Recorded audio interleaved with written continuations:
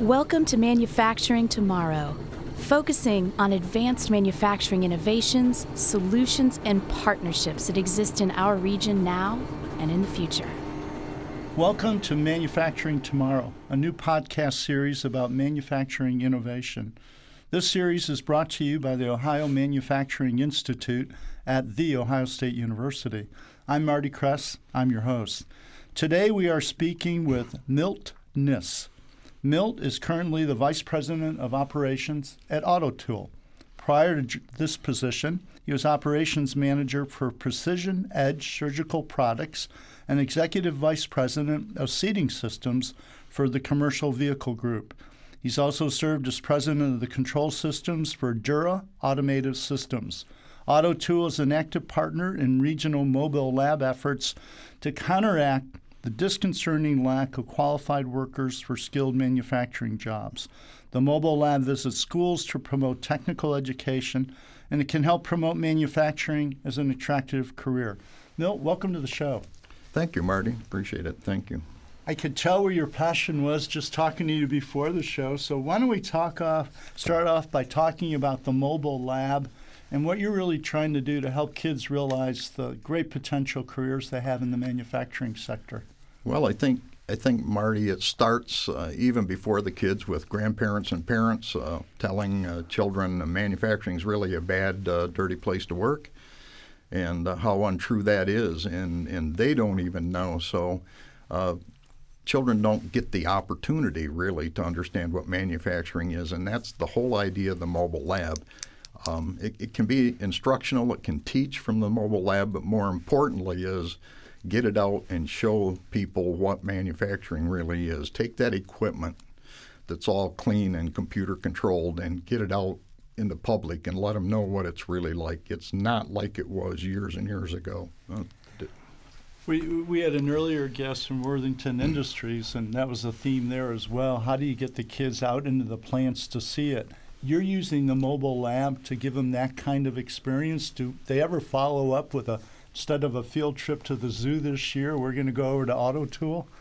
Absolutely. They're welcome at AutoTool, and we encourage people to come and tour. We encourage schools to bring the kids, high schools, middle schools, local vocational schools, as we have. I've certainly been involved. I was involved in a mobile lab project for Northwest Michigan. The first one I'd heard of was in Northeast Wisconsin.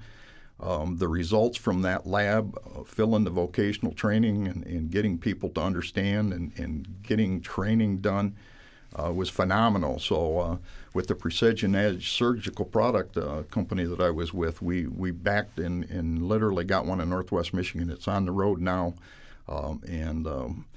Just in the first 4 weeks, they'd put 1,000 people through the van. So that's pretty. It works. Pretty spectacular. Yep. Milt, can I assume you're playing a role as well with the governor's initiative that we call RAMTech? Absolutely. Been to RAMTech a number of times, a number of meetings. Met with Senator up there. RAMTech's doing the right things. They've got a step ahead of everybody else right now in Central Ohio. They're doing a great job. Chuck's doing a great job. And if I'm right, is Tolles one of the next centers to be opened? Absolutely. We back Tolles. We do internships from Tolles right now, both in engineering and on the plant floor. I'm on the advisory committee out there, and they're headed in the right direction, got the right start. They're going to do the right things. Super. Yep. The focus of RAMTech is both robotics and engineering is associated with manufacturing. Tell our listeners, if they walk into a plant today, what do you see versus what they think they're going to see? Well, first of all, it depends on what you know about manufacturing, but when you walk in the door, I think the first thing that will strike you in manufacturing today is it's clean. And it's clean because of technology and computer-controlled equipment.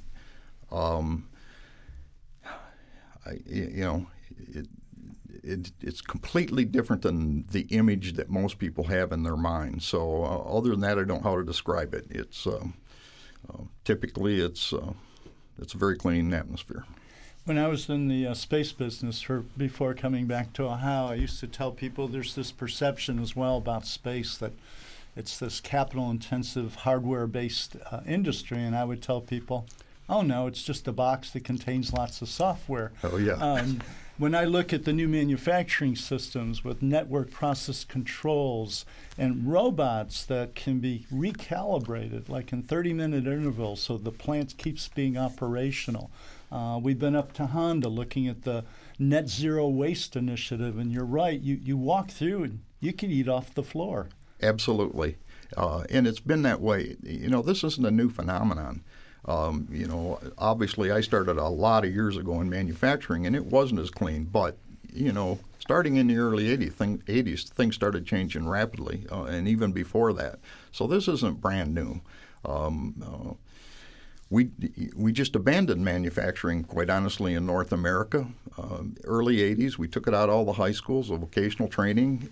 And people just lost track because all they remembered is what Grandpa told them or maybe Dad told them. And certainly Mom heard that, and Mom has a great influence on children when they make educational decisions, to be honest with you. So. Yeah, I'll be honest. I was one of those kids that was told you're not going to work in the plant like your parents and your grandparents. Yep, exactly. And I've heard that over and over. So when you look out today, are you getting optimistic that with some of the new hands-on learning programs that are starting up, with things like Ramtech, with things like the mobile lab, are you starting to see increased interest? It varies by location. Okay. Obviously, not as much as we would like. Not enough to fill the void. Okay. And I'm sure you're very aware of the retirement that's going to take place. Yeah. And obviously, I've talked to the Honda people, and just in Honda alone, that's a huge problem. They're a big company, so I use that because that's going to be big numbers. If half of their people or more than half are retiring in the next 10 years, that's a huge void to fill.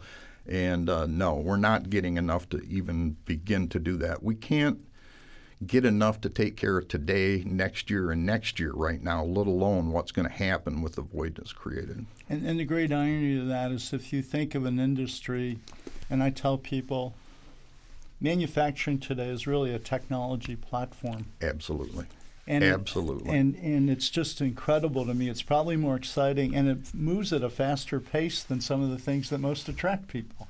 And if you like change, creativity, and innovation, I'm not sure you could be in a better field. You couldn't. Absolutely not. It changes so rapidly. I can't even keep up with it anymore, to be honest with you. It really changes fast. Well, let's talk a little about AutoTool because it's kind of interesting. You're sitting here, you're a guest on Manufacturing Tomorrow, and so I go look up AutoTool, and what does it say? AutoTool, efficiency through innovation, the next step in manufacturing.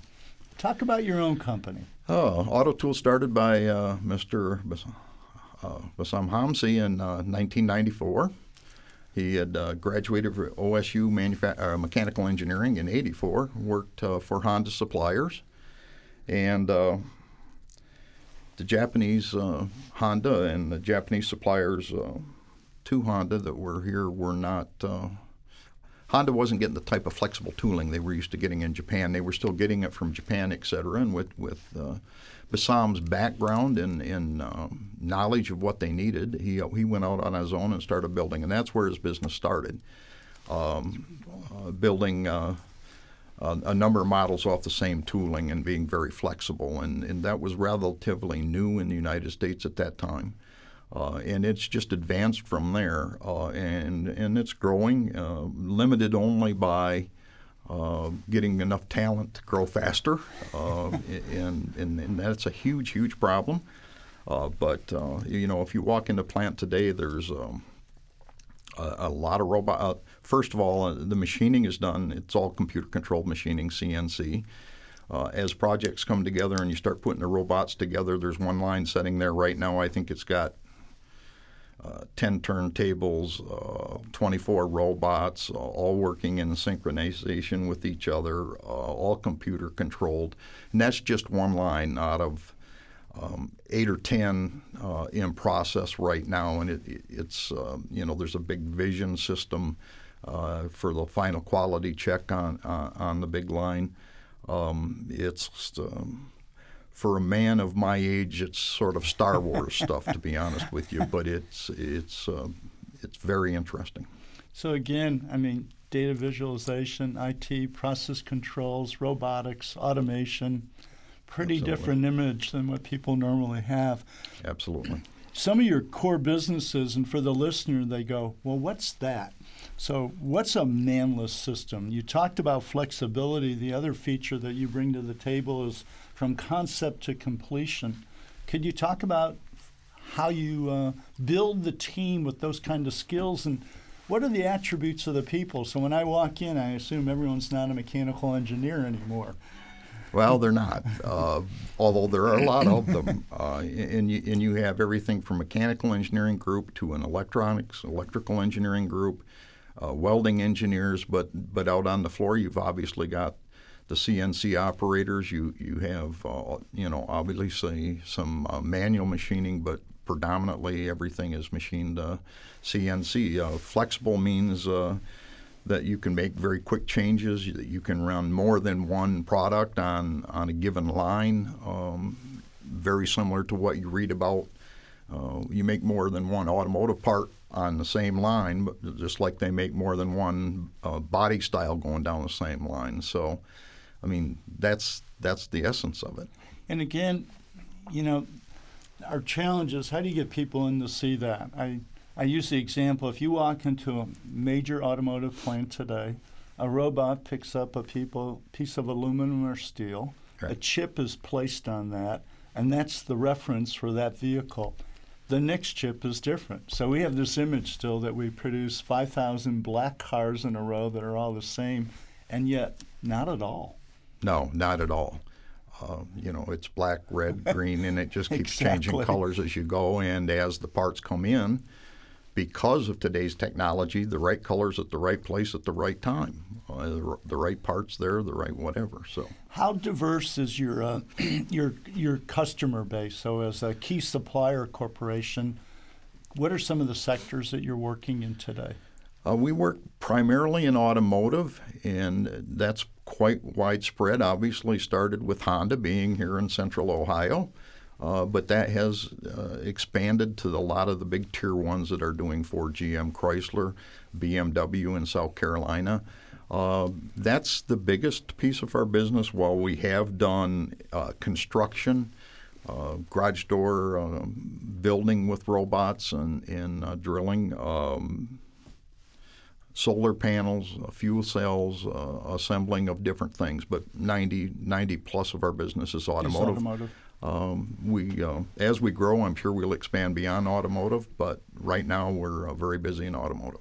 Neil, could you tell us a little bit about Auto Tool Corporation and what you're doing to interact with community colleges, high schools, and four-year schools in the region? We stay involved in education in any way we can. We intern engineers in both welding, electrical, mechanical, of all types really, from OSU. We intern from the vocational high schools in welding, in design, which would be in engineering, both in mechanical and electrical at a less than an engineering at a design level. We visit, we invite people in. We're proud to show what manufacturing is today. So, but we'll do anything we can do to help educate because, as I was talking to a group last night of CEOs, and one of the guys said, "Oh, I get it. You can't just raise the boat. You have to raise the tide." So it's not just about do we get people educated to work at Auto Tool. Right. Because if you do and you don't raise the tide, they go down the street after you've spent and had the cost involved in all the training and whatever. So it's imperative that we in Central Ohio and in North America get this training spread out and that everybody has the opportunity. That's key. So in my vernacular, that's a great public-private partnership. If you're working with the schools, training the next generation and exposing them, you couldn't have a better experience. In that same vein, What characteristics do you look for in your employees? This is a pretty innovative company, so I doubt very few people get to work on the same thing every day. How do you maintain their skills once you hire them and keep them current? It's constant, and it's every day. And you do have to understand what the other guy's doing and what his role is. So, it's not unusual for an engineer who's set up and done a lot of design work, a lot of calculation, a lot of design. When that project's out on the floor, he's out there with the guys, and he's out there digging in and helping assemble and running pneumatic lines or electrical lines or doing whatever it is.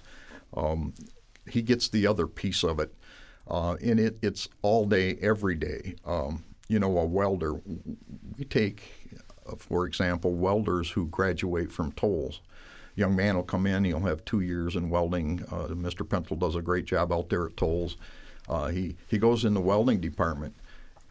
The days that we can afford to do this, we start our own apprenticeship program. We move him over and have him start machining. So before long, he becomes a capable and very capable welder, of course, but he becomes very capable machinist. And as it has to be a day-to-day thing, because that's the only way we'll ever get what we need. It's just education. It's got to be nonstop.